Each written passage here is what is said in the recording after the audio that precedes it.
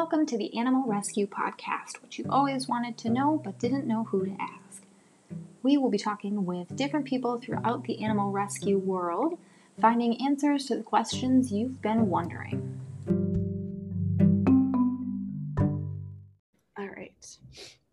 All right. So Quinn, thank you so much for taking the time to talk with me about Replace Denver breed-specific legislation. So first of all, can you tell me a little bit about the history of breed-specific legislation?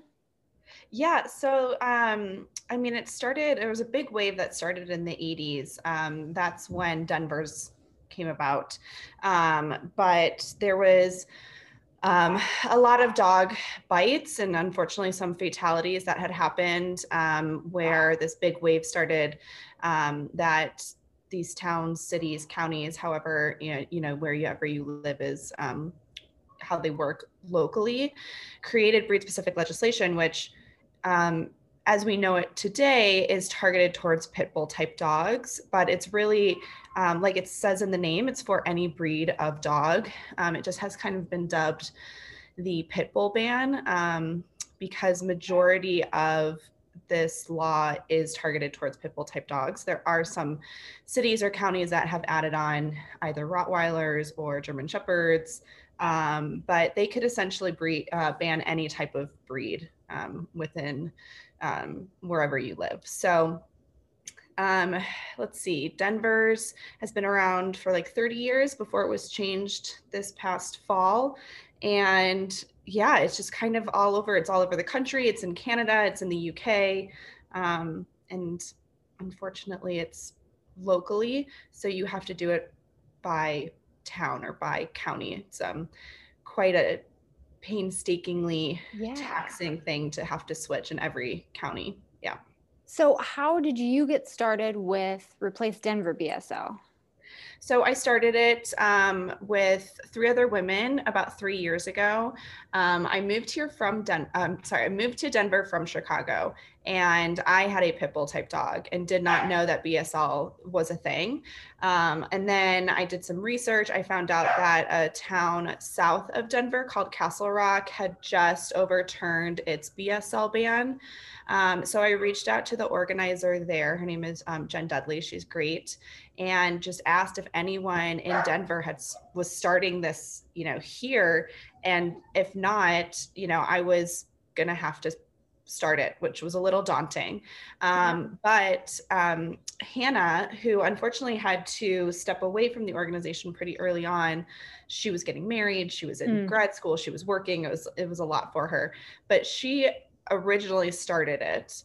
And then Shira and myself hopped on very shortly after. I think she had a logo and an idea. And I think that was it. So I hopped on pretty quick with Shira. And then Shira and I ran it together for a couple of years before we got Mara involved. But yeah, it's been quite a journey. My goodness. So how did you guys work on educating the public about kind of the negative side of breed-specific legislation? We were a big proponent of social media. We did everything social media. Even before the pandemic happened, we did everything. All of our outreach was digital. So we are like a true 2020 type of organization where we very much used as much social media as we could. We created a Facebook group, an Instagram group. We eventually got to Twitter. Shira and I laugh because we are not Twitter people. We do not understand it. But we really started there. And then Shira made a briefing book, and it was all the statistics that she could find, that were correct and not just from not credible sources. Sure. So she made this entire briefing book. We presented it to the public. We posted articles, we started conversations, and we just built up this little community within Denver. And that's how we really did all of our work until we got to the votes, which started happening almost like a year ago right now, actually. Yeah. Wow. So I was looking on your website and mentioning to my husband some of the pieces that I saw, and one of the big things that I noticed was, I want to make sure I get this right. Mm-hmm. Within the 30 years of breed specific legislation in Denver, it maintained the highest number of bite cases in the nation, right? Okay, so say that again. I guess I'm not understanding. So I think within the 30 years of breed specific legislation, Denver still maintained the highest number of bite cases in the nation. Is that right? I do not know, actually. I don't know if it is on our website. Yes. That is probably correct. There's a lot of statistics on there. And if that is the case, Shira did all of the work on finding all of these stats and making sure that that was all correct. So if that's on there, then yes. Yes. So I thought that was a shocking statistic to see. And so my husband started talking about, okay, well, but what is the source? What is this? What is that? And so how do you talk with someone who is skeptical about the statistics?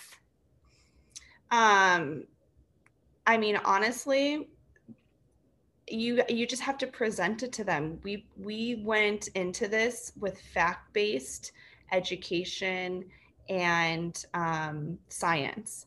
And so when we went to a vote last winter, we had someone come in who was a certified doctor, PhD, and did most of her research on dog bites.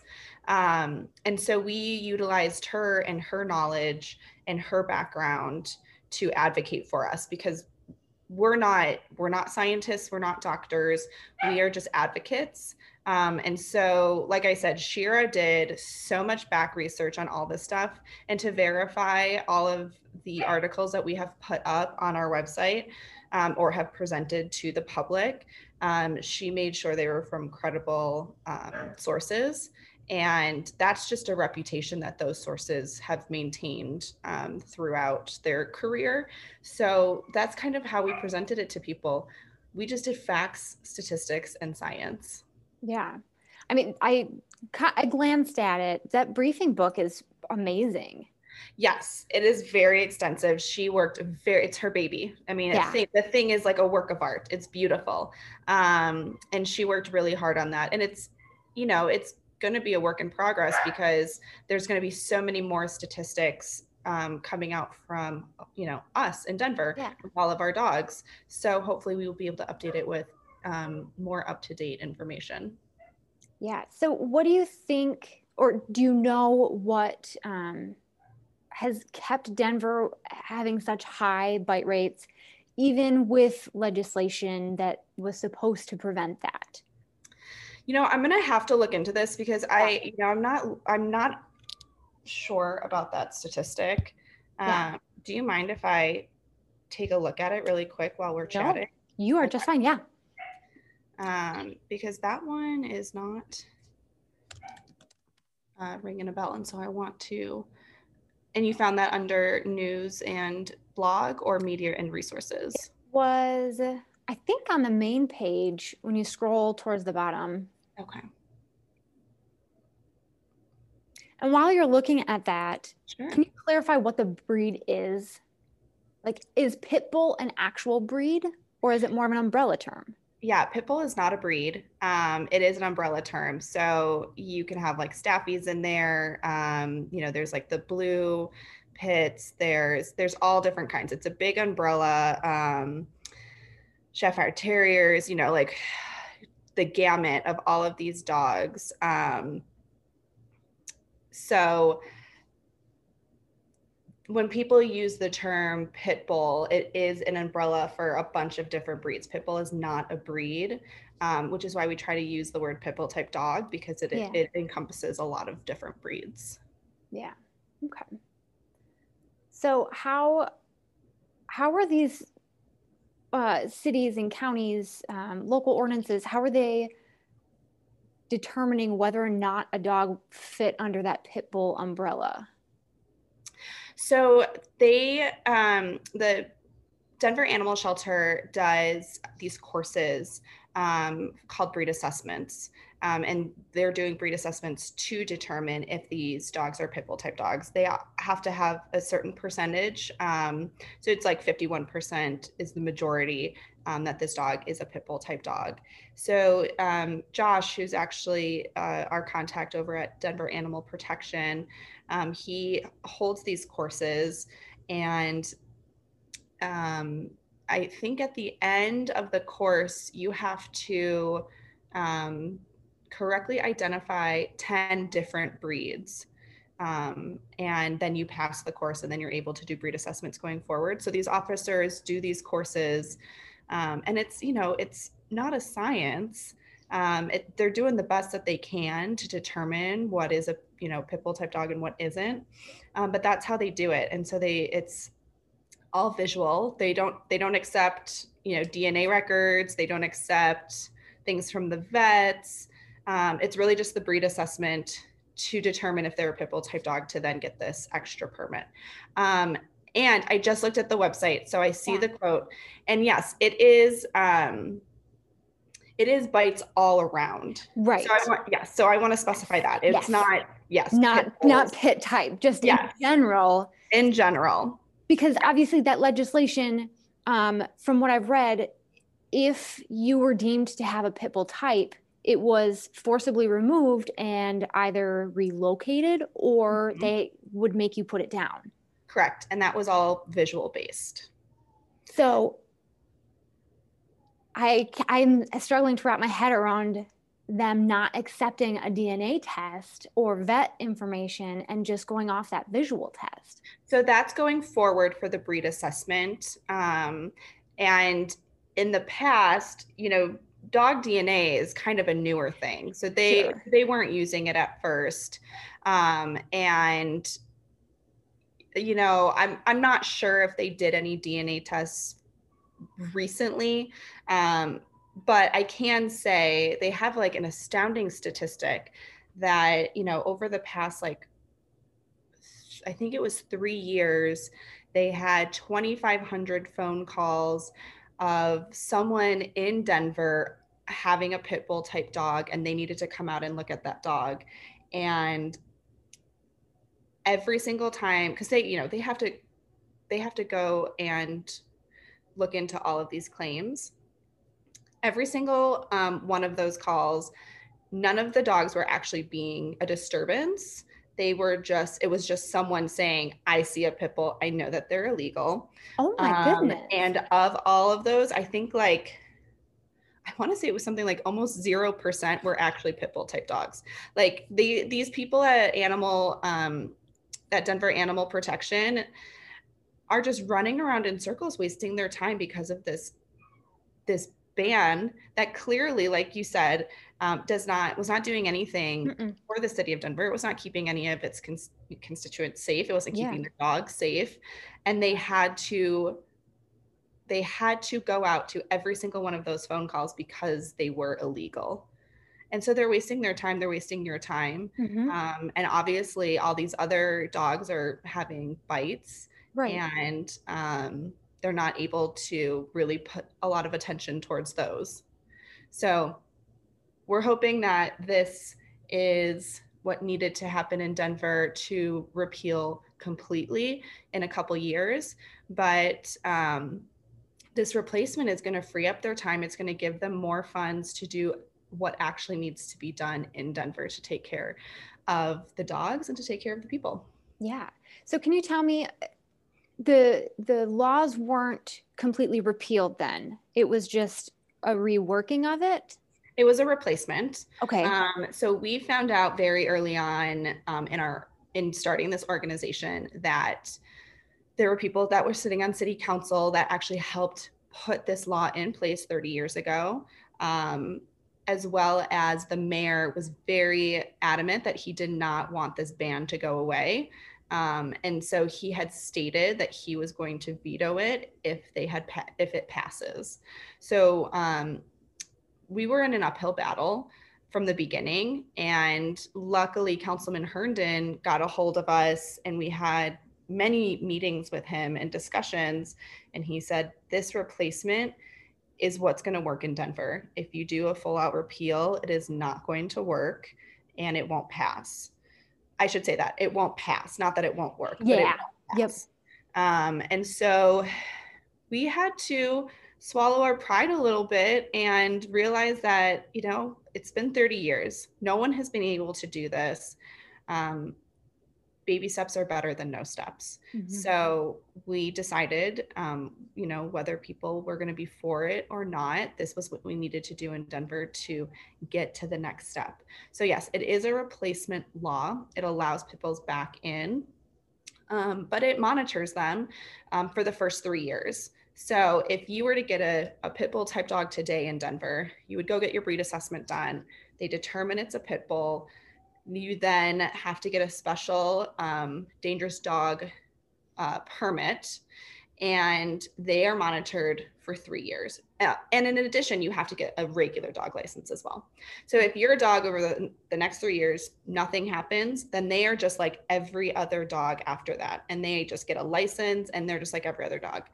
And if there is an incident that your dog bites someone or whatever may happen, animal control comes out, they assess the situation. I mean, dog bites happen all the time. So if the dog bites, they determine, you know, it wasn't that bad. They're allowed to, you know, go back out in public, whatever. But then your clock starts over from zero again. Oh, wow. So then you have 3 years. So we are really putting it on the owners. You know, you need to train your animal, but your animal's not going to be taken away unless there's some sort of detrimental thing that happens with your dog and something else. But that's for any dog in Denver. But your dog's not just going to be taken away. It's like a warning, you know, and we wanted to put it on the owners to train your dog to be responsible. Obviously, a lot of these dogs are coming from shelters, are coming from backgrounds that we know nothing about. Sure. So you always need to be cognizant of what your dog, like how that your dog handles social situations. And, you know, maybe your dog doesn't do well at dog parks with a lot of other dogs around them. Well, you should be aware of that and act accordingly. So we're really trying to educate owners and make it so that they are responsible for their pet. Yeah. So after a few years, are you going to get back in it and see if you can get it repealed completely, or what's the plan? That is our goal. But obviously right now we're focused on the here and now because this law just got into play January 1, which that's so exciting. So it's literally 1 month ago today. Yay. It's our 1 month anniversary. It's very exciting. So our goal for right now is to make sure this works. We want to make sure that everyone gets their dogs permitted, gets their dogs licensed, and is a responsible owner. That is our sole focus in Denver right now. Yeah. So how did your group gain the most traction? Was it just social media? I mean, for people who are in other counties or states who want to get something going, what are some good first steps, or what do you recommend? Yeah, that's a great question because another side of what we're doing with this organization is helping out other cities across the nation, actually. And my initial meetings with them are get to know your local leaders and start a Facebook group. That's literally where we started. It's as simple as that.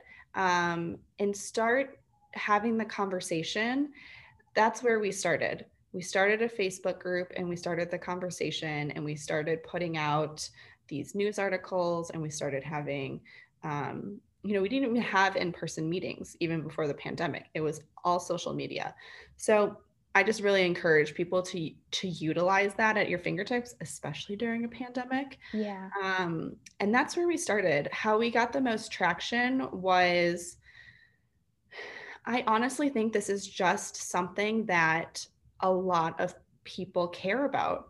And I think that because it was a 30-year-old ban in Denver, and And to be honest, it was our votes were happening before a lot of other things were happening in the world. This happened last year. It was before the pandemic. It was before all of the Black Lives Matter movement happened. It was before the presidential election. I mean, a lot has happened in this past year, and we were right before that. So there was not, I mean, I should say there's always a lot going on in the news, but there was not a lot going on in the news. And I think that really, really helped us. Some celebrities got wind of it and they started posting for us.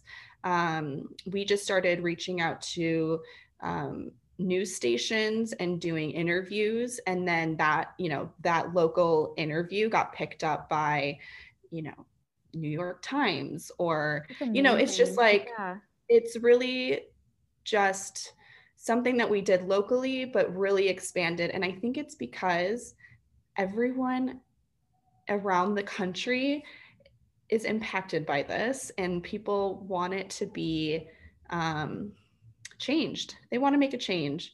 And we understand people want to stay safe when they're around animals, but we also understand that people want to have their pets and feel safe as well. So we tried to really hear everyone's voices when we were doing this. Yeah.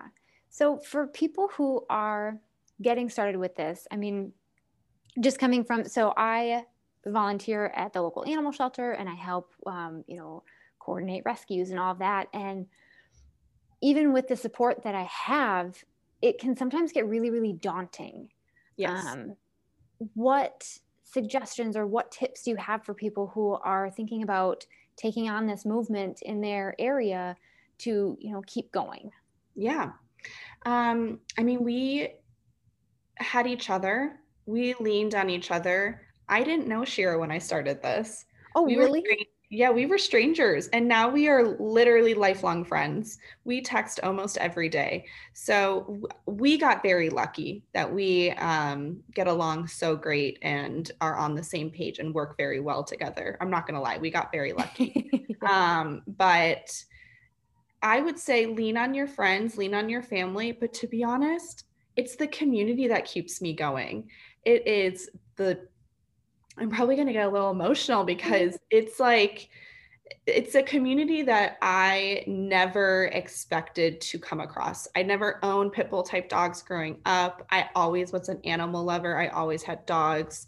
I volunteered at an animal shelter, but this community is amazing. It is so amazing. And they're the ones that keep you going, to be honest. They send you messages of support, of congratulations.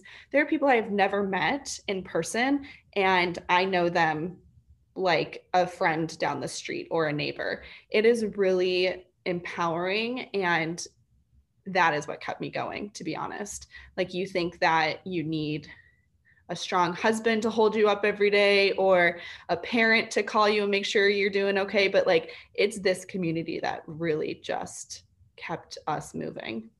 Yeah. So we rescued the shelter labeled her, or they classified her as a pit mix. Mm-hmm.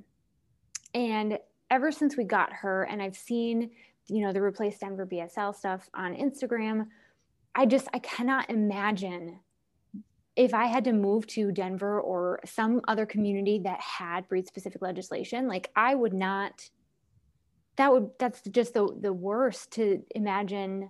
Like, you either have to change what town or city you live in or get rid of your dog. Yes. I am lucky that my dog, I mean, I got my breed assessment done and they said, she did not need the special permit. But she has pit bull in her.